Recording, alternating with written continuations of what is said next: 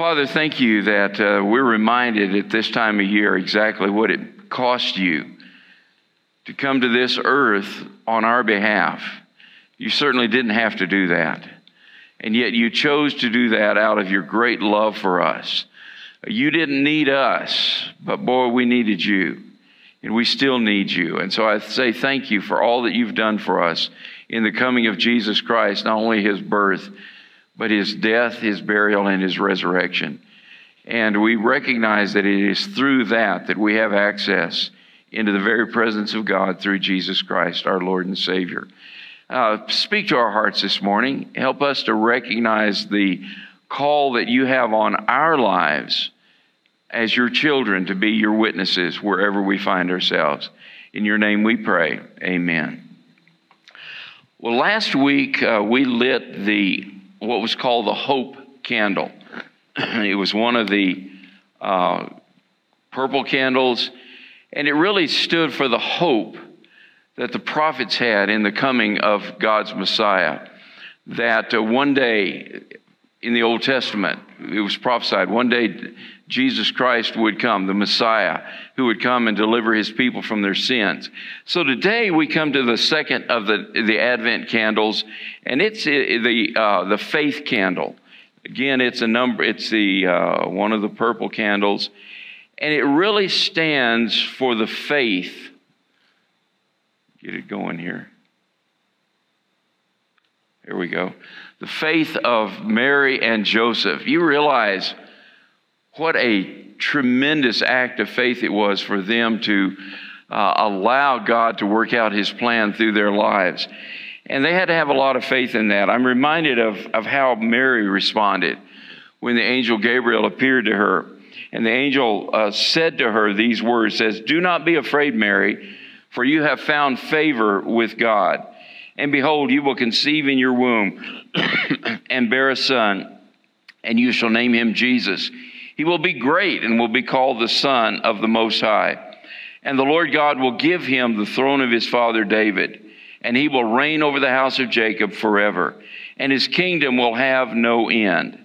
Now listen to Mary's response.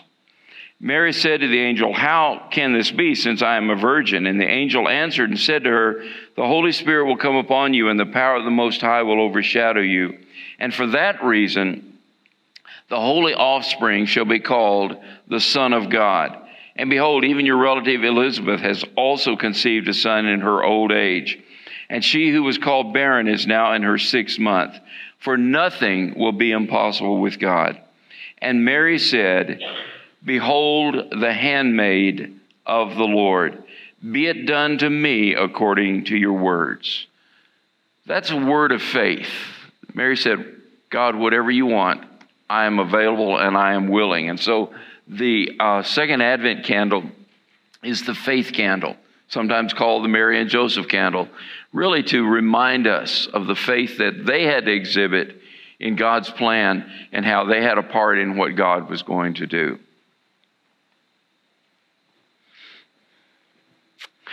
Well, let's get into God's Word together as we study this morning. You know, sometimes, excuse me, I feel like we're caught in Groundhog Day. Remember that movie? We're just all bunkered down in our little holes, and every once in a while, we think the coast is clear, and we kind of sally forth. You know, whether we got a mask on or not, it doesn't really matter. And then an alarm sounds, and what do? We run back and we get back into our groundhog hole, and we're hunkered down for another round of isolation. And I think the result, and we've talked about this before, but I think the result of all this distancing and staying home and limiting social gatherings, I mean, really, if you think about it, just living life today. The result of all of that is that I think that we have lost sight of our world beyond our little pig paths that we go in, or our own little community in which we isolate. And as Christians, even more critically, I think that we have lost sight of what the kingdom of God really means. You know, the gospel writer tells us that Jesus, when he came proclaiming the kingdom of God. The kingdom of God, folks, is simply the rule and reign of God as sovereign Lord over everything. And when we talk about the kingdom of God, really we talk about it there are two aspects to the kingdom of God. There's the reign of God over his kingdom, and there is the realm of God, of his kingdom, of God's kingdom.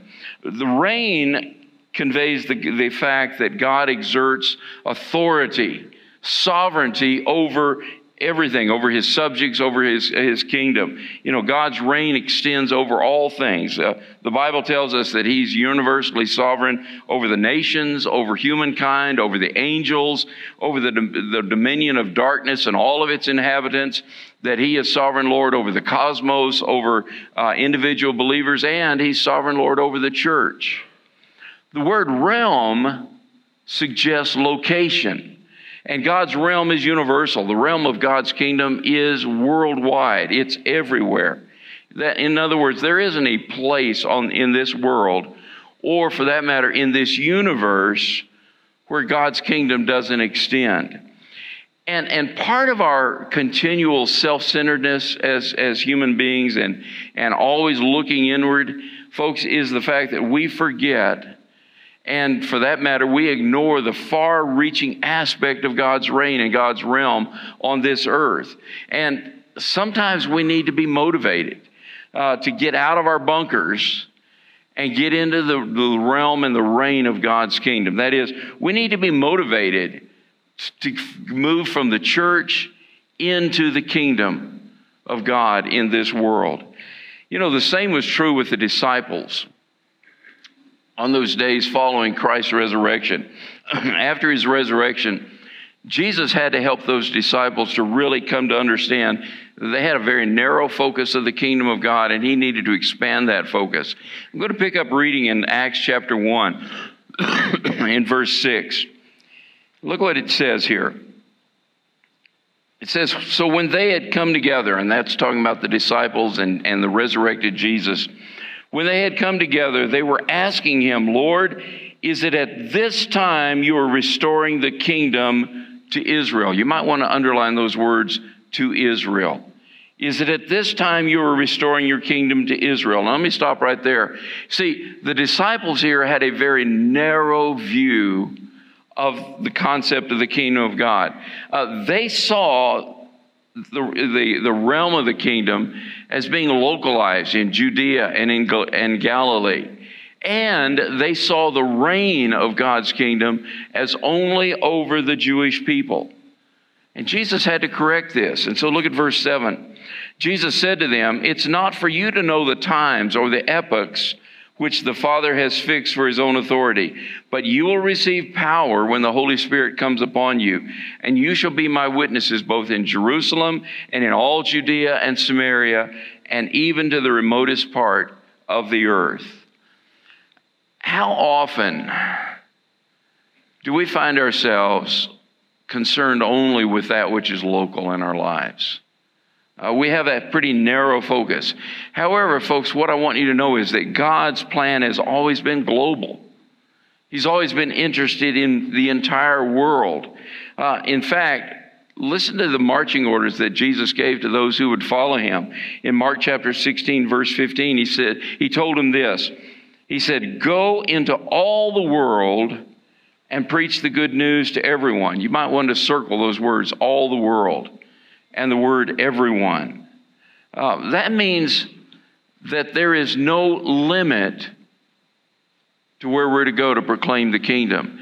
There is no one who's to be left behind at all. The realm of God's kingdom extends everywhere and to everyone. And here are the disciples, and they're asking, Lord, is it time? Is it time now? You know, in other words, they were asking, when are you going to come back? And when are you going to establish this earthly kingdom? A very narrow viewpoint from their standpoint. You know, and look what Jesus said to them. Basically, he said to them, guys, it's none of your business. Instead, you get busy and go everywhere and tell everybody about me. I think that the disciples maybe had forgotten some very critical teaching that Jesus had given earlier in his teaching ministry. Over in Mark chapter 13, Jesus is talking about the end of time, when he's going to return, when the world is going to end. And he makes this statement. He said, "For the good news must first be preached to all the nations." The good news must first be preached to all the nations. This verse really contains a marker that really lets us know how imminent Christ's return is. See, Christ is not going to return until the good news is preached to all the nations. That word nations there in the Greek language is the word ethnos. We get our word ethnic from it. And those who study demographics, sociologists who look at these kind of things, that word ethnos means a gathering of people who have a similar nature and genus. In other words, what we're talking about here is a people group. That's the current terminology that demographics uses to talk about people who, first of all, they have a common language, they have a common culture, they have a common sense of identity, and most likely are in a common location. And so it's a people group. And currently there are 11,945 identified people groups in our world. And Jesus is saying that the gospel needs to reach every one of those people groups, and when it does, then he will return. Then the end will come. So are we there yet? No, not yet. Not yet. According to some strategic research that was done by the International Mission Board of the Southern Baptist Convention, we still have 7,321 people groups that are considered unreached with the gospel of Jesus Christ. What that means is they're less than 2% of the population that identify as followers of Jesus Christ. But even more than that, even more poignant is the fact that out of that number, there are 3,180 people groups that are considered both unreached and unengaged, meaning that there is no one in that people group or to that people group that's sharing the gospel. Nobody in that people group has ever even heard the name Jesus Christ, and they have no prospect in their lifetime that they will ever hear the name of Jesus Christ. Now, some good news is that number of 3,180 is down from 10 years ago. 10 years ago, there were 3,724 people groups that were considered unengaged and unreached. And another part of the good news is at least now we know who these people groups are. You've got here on the screen a web address, peoplegroups.org. I implore you, go look at that, explore that, spend some time looking at that. That identifies all of these 3,180 people groups that need to hear the name of Jesus Christ. So we know about them. And the problem is that most Christians mistakenly assume that the responsibility for taking the good news of Jesus Christ to these people groups falls to missionaries or maybe pastors. But folks, the Bible is very clear in pointing out that the Great Commission to go and to tell is for every believer. It's your job as well as my job to proclaim Jesus Christ to our Jerusalem, to our Samaria, to our Galilee, to our ends of the earth. So this is not something that's just for super saints or for missionaries or for pastors. Every one of us is called to be on mission for Jesus Christ. When Jesus told his followers, I want you to go everywhere and tell everyone the good news of what I have done for them on the cross. When he told them they were to go to the whole world, I think it was pretty overwhelming to them. I mean, how big is the world, and all you can do is you can walk to wherever you're going to go. Or maybe they had donkeys. Maybe they had a camel or two, and maybe you could get on a sailing vessel in the Mediterranean. But by and large, it was very difficult to go everywhere and to tell everyone. Today, we've got all sorts of means of transportation and communication. And we've got planes and trains and automobiles, and we've got radio and television and cell phones, and we've got the internet, and we've got Zoom calls that you can make and so forth. Suddenly, our world is much, much smaller. I mean, like no other generation, we are able to reach our world very easily all around us. Think about it. You can sit in your pajamas in your bedroom, and you can literally take the gospel message around the world to millions and millions of people. So we have tools today that no other generation ever had to share the gospel of Jesus Christ. And so we're to take the good news to people everywhere. And I think the exciting thing is that our invitation to be witnesses for Jesus Christ is really an invitation for us to join God in what He's doing around the world. God is up to something in our world where He's drawing people to Himself. There's some incredible things happening around the world. I'm reminded of what God said to Habakkuk in Habakkuk chapter 1, verse 5. He said, "Look at the nations and watch and be utterly amazed, for I am going to do something in your day that you would not believe, even if you were told." I mean, if there was ever a time when that verse is true, that's true today. What God is doing around the world. Do you realize that Christians worldwide, we number 2.54 billion Christians in the world? 2.54 billion people, with a B, that claim Jesus Christ as their Savior. That's 32% of the world's population identify as followers of Jesus Christ. Christianity is still the largest religion in the world. And the Church of Jesus Christ is growing explosively in everywhere but the Western world, okay? I mean, the largest growing places of Christianity are in Asia, Sub-Saharan Africa, and in South America. Now, unfortunately, Christianity is on a really rapid decline in Europe. Here in North America, it's stagnant, maybe it's slightly declining. The fact is that in our day and time, 60% of the majority of Christianity is in third world countries. So Christians everywhere, they're meeting in brick buildings and living rooms and mud huts and under banana trees and so forth. That's where the church is. But it's growing rapidly all around the world. I mean, for instance, in Brazil, you know the church is growing at an average of 17 to 20,000 new believers every single week. Isn't that amazing? Christianity in China, communist China, is growing at a rate of 10% every year for the last 10 years. Some statisticians estimate that to be 20 to 30,000 new believers every single day.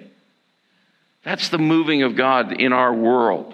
So everywhere you look in this world, here's Christianity, and it's a mighty army that's on the march with an unstoppable mission. And the Church of Jesus Christ is growing rapidly around the world. That's the good news. The bad news is the growth of Christianity is not keeping up with the growth of world population. We're getting further and further behind. There's 7.9 billion people in the world. That means that 5.36 billion are without Jesus Christ. Let me illustrate this way. Everybody stand up, okay? Everybody stand up. I need you just to stand up, all right? You all represent the population of the world, okay? All of you represent the population of the world. Now, I want about a third of you to sit down. So that would be about these two sections here. You all go ahead and sit down. I'll tell you what, a couple of three of you stand back up. Made my number too small here. Yeah, okay. Mike and you and Nancy and Jeffrey stand up, okay. So these represent the Christians in the world. People who know Jesus Christ as Lord and Savior. The rest of you are in that about 2/3 that do not know Christ. But here's the good news. Many of you are going to have an opportunity to hear of Christ. You've got scriptures in your language. In the place where you live, there are probably some churches that are available. There are Christians that you meet perhaps in the marketplace or in the business world. There are missionaries that are being sent to you. There are people who are working to try to reach you for Jesus Christ. That's really great, okay?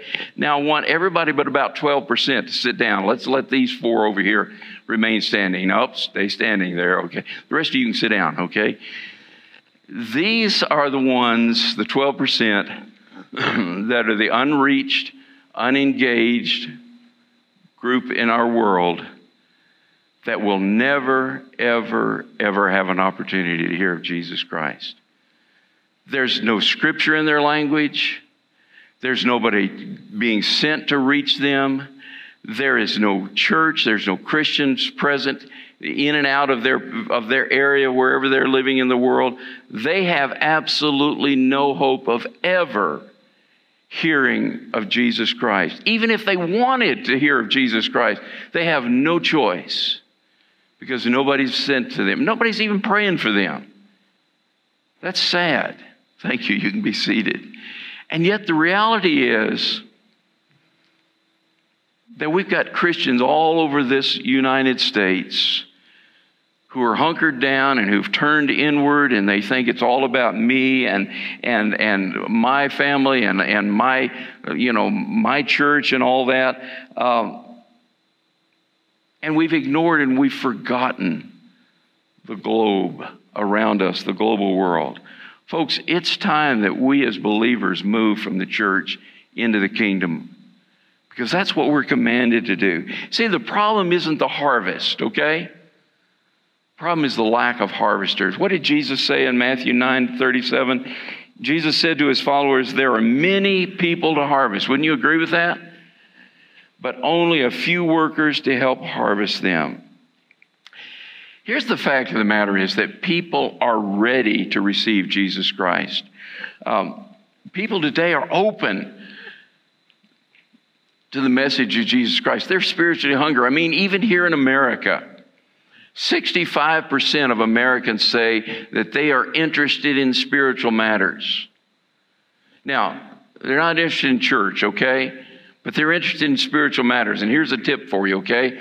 When you're trying to share Jesus Christ with somebody, don't talk about church. Church is a turnoff for a lot of people. Instead, talk about Jesus Christ and relationship with Him. They're hungry for relationship. They're hungry for that which is spiritual. Just don't give them the church thing yet, okay? Church is great and it's important, it's vital, and it's a part of God's plan. But they need Jesus more than they need church. Do you agree with me? And so there's a starting point. And God has given us as believers the privilege of joining Him as He reaches out to these people who are spiritually hungry. Let me remind you of an important truth. Over in Romans chapter 10, God's word says, anyone who calls on the name of the Lord will be saved. And we all agree with that, right? But it also says before a person can call on the name of the Lord, they must believe in Him. And before they can believe in Him, Scripture tells us, somebody must tell them about Jesus. And before somebody can tell them about Jesus, somebody has to be sent to tell them. See, that's the calling that Jesus Christ has placed on your life, on your life, on your life, on my life. We're called to tell people about Jesus Christ. And what I want you to know, God didn't bring you here this morning to have your ears scratched, okay? No, He brought you here because He wants to use you as an on-mission Christian.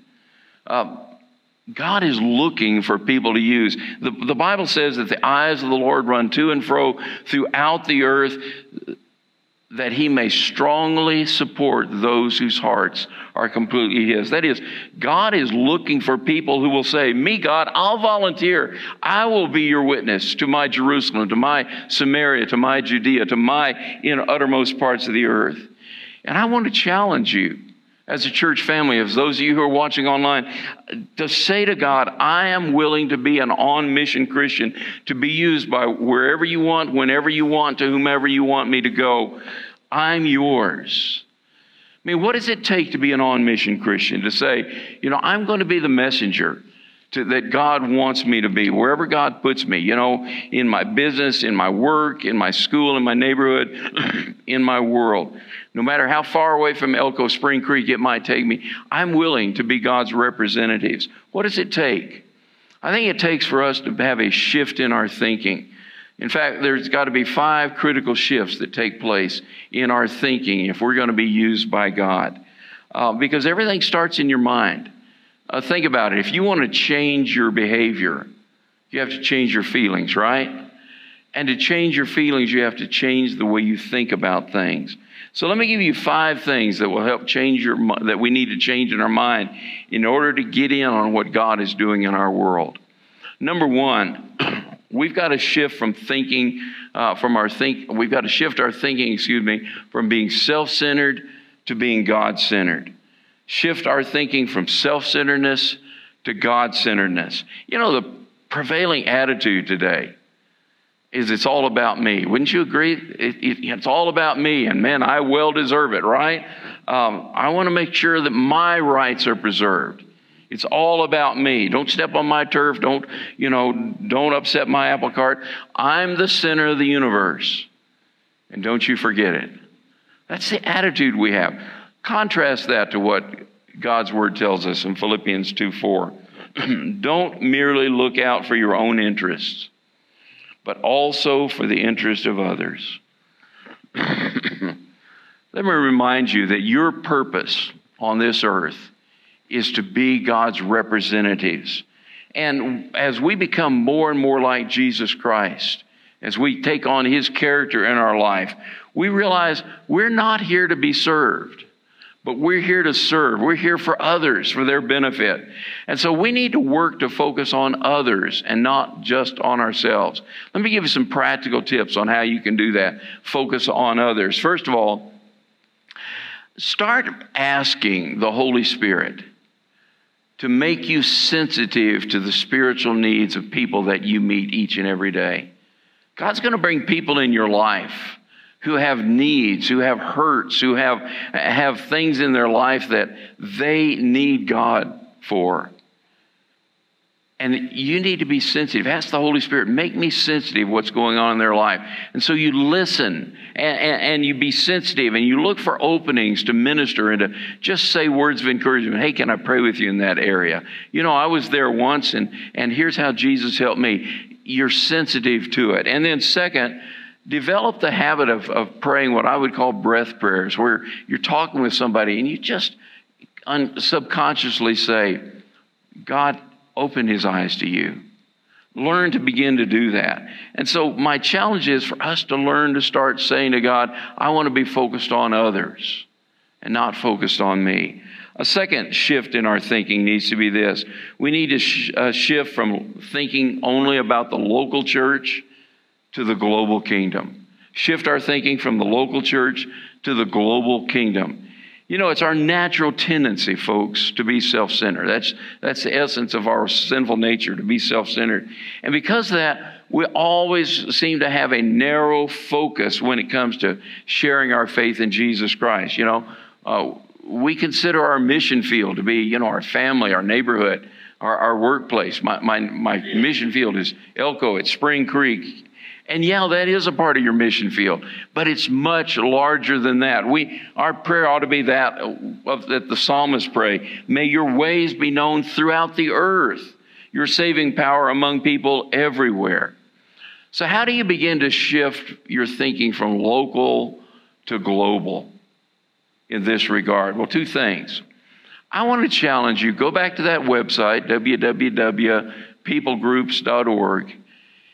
and pick out some people groups that you're going to pray for. In fact, get you a map, put it up wherever you have your quiet time each day, and begin praying for the world. You see, kingdom-oriented Christians pray for the world. And prayer is the most important tool that you have to pray for. Here's a people group that I need to pray for. And the next day, here's another people group, and I know where they're located, and I'm going to pray for them. Prayer is your most important tool in reaching the world for Jesus Christ. You're not going to be able to go to all 7,130 different people groups who need Jesus Christ in person, but you can sure do it in prayer. You can pray for those. What would happen, our group leaders, if your small group, your disciple group, started praying for a people group, and you just prayed very faithfully and very regularly? What could God do in response to your prayers? See, when we pray, that involves God in the process. And so that's one thing that we could do, is pray for people groups. Second thing that you can do is another way in which you can touch the nations for Jesus Christ is to give. You can reach through prayer. You can reach through your giving. You know, as a church, we participate in something called the cooperative program. It's a method or a plan of giving where our money that we give on Sunday morning, some of it stays here in Elko to help pay for lights and pay for salaries and so forth. But a part of it also then goes to national and international agencies of the Southern Baptist Convention, so that what you give on Sunday morning presents the gospel message today in Pakistan, or in Turkey, or in Peru, or something like that. So we cooperate with other churches together. So as we give on Sunday morning, you're also giving to reach people for Jesus Christ, not only here in Elko and Spring Creek and in Nevada and in the United States, but literally around the world. This is also a time of year when we take up something called the Lottie Moon Christmas Offering. It's named after a Southern Baptist missionary, Lottie Moon, who gave her life in trying to reach the people of China back at the turn of the 20th century, into the 1900s and into the 20th century. And every year we take an offering, and that money that we give goes directly to the mission field. And so every year we collect an offering during the month of December. I tell our people, I've told our church for a number of years, we're going to take the Lottie Moon Christmas offering in December and in January. That way you got 2 paychecks, maybe 3 paychecks, maybe 4 paychecks. You can give something every 2 weeks toward reaching this world for Jesus Christ. Let me encourage you to do that. You've got information in your bulletin about the Lottie Moon International Christmas Offering, and so I encourage you to do that. You may not be able to go, folks, but you can pray and you can give. And then a third way in which you can be involved is to go on a short-term mission. My desire for this church has been, for all the years that I've been here, is that every single one of our members will go on a mission trip at some point in your life. Whether it's to Alaska, whether it's to Mexico, we've sent groups to as close as Las Vegas, sent to Seattle, we've sent groups into Canada. We had a group go a couple of years ago to Greece. We've got a group, probably, I think Jolene is planning to take some people to Tanzania this coming year. And if you're interested in being on a short-term mission, talk to Jolene, because there are opportunities. Every one of you ought to do that. Talk about changing you from a local focus to a global. Going on a short-term mission project will do that. Third thing, we need to shift our thinking from temporal values to eternal values. Shift from temporal values to eternal values. You see, folks, we're talking about the eternal destiny of billions of people. That makes a lot of the stuff that we're concerned about just kind of seem irrelevant when you think about it. That there are millions and millions and millions of people who are without Jesus Christ and who are bound for a Christless eternity. And that ought to be a priority. And yet we're worried about all sorts of kind of little trivial things, you know. If we come to understand that people really need the Lord, it changes our perspective. This was really illustrated to me in a very dramatic way last Sunday. The conversation there wasn't any belligerence here, or any kind of I'm mad and all that kind of thing. But there was a statement made to me that just really conveyed to me why we're so caught up in the trivial. I was standing at this door last Sunday, and I was helping people to make sure they got the Lord's Supper. You know, we've changed to a little wafer in a saran cellophane wrapper, and then the cup is separate from that, and making sure everybody got one. And one of our members came in and he says, "Oh, you've got a new deal here, because before we had them both packaged together and you had to peel off one layer." And I told him, I said, "Yeah, we had some people complaining they didn't know how to work that other thing. They were always pulling the wrong tab and opening and spilling and all that." And I said, and so we changed this to help people so they wouldn't. And he looked at me and he said, "My son has been sponsoring a young man by the name of Diurje, I hope I pronounced that right, in Ethiopia since he was 6 years old. Genocide against Christians has broken out in Ethiopia, and this young man is running for his life. His father has already been taken away by the soldiers, and he's trying to make his way to a refugee camp in Kenya. He's running for his life because he's a Christian, and we're worried about communion cups." It cut me to the quick. We are so concerned about, what are we going to eat for Christmas? What am I going to buy here? What am I going to do there? And we have forgotten that the world out there is going to hell. And we're not doing anything about it. Look what Jesus said in Luke chapter 9, verse 62. Jesus told him, "Anyone who puts his hand to the plow and then looks back is not fit for the kingdom of God." What are we using to distract us from our real purpose here in this world? Is it our family? Is it our job? Is it our hobby? Is it our retirement plans or whatever? What is it that is distracting us?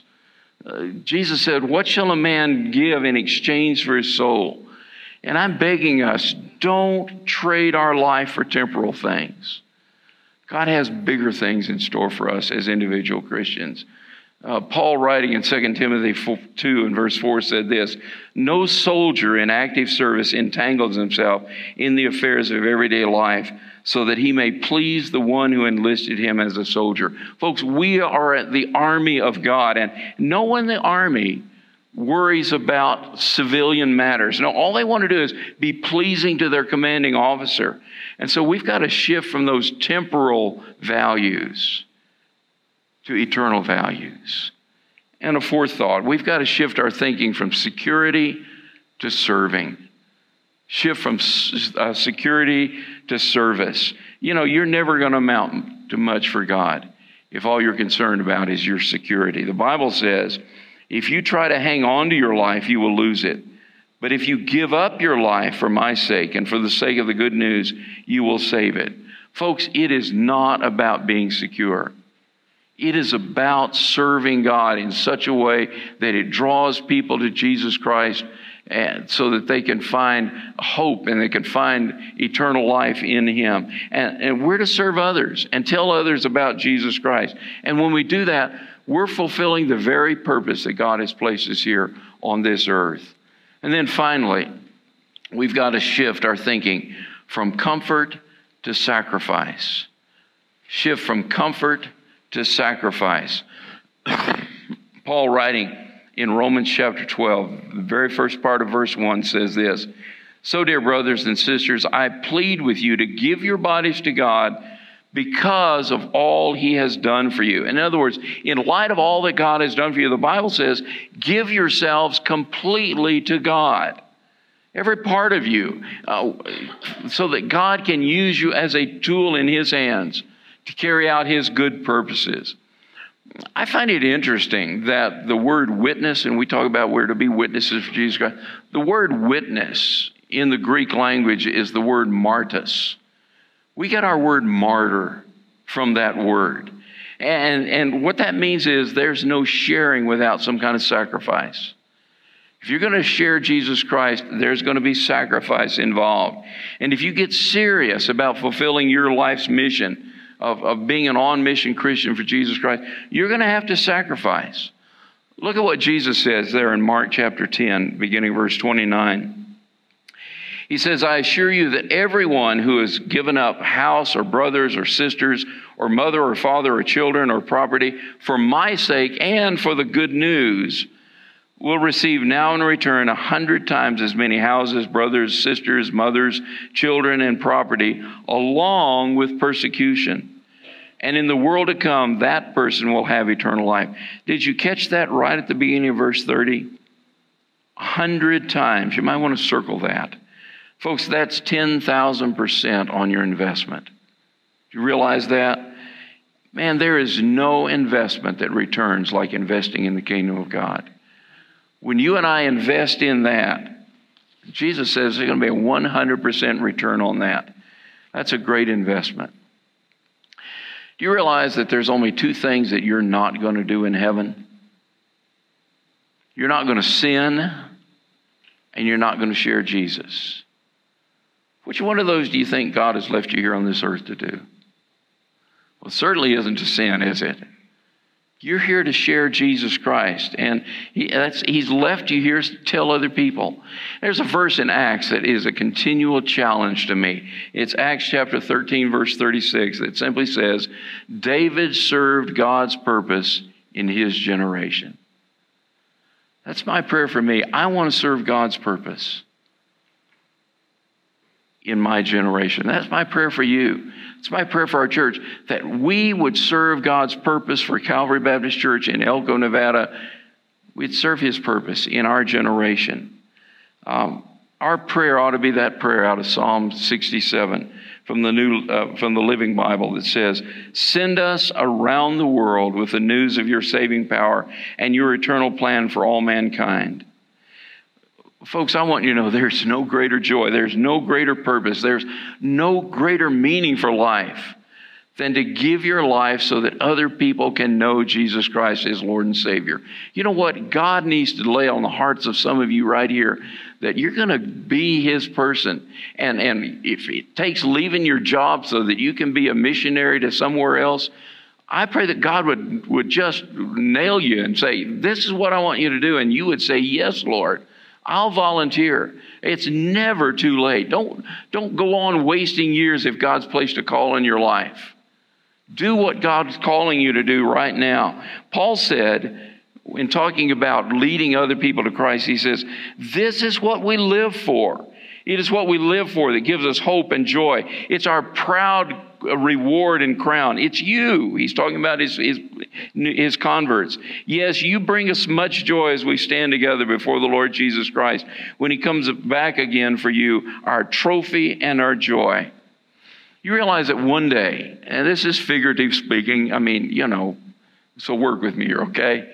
But one day we're going to all stand before God. 1 Corinthians says all of us will give an account to God.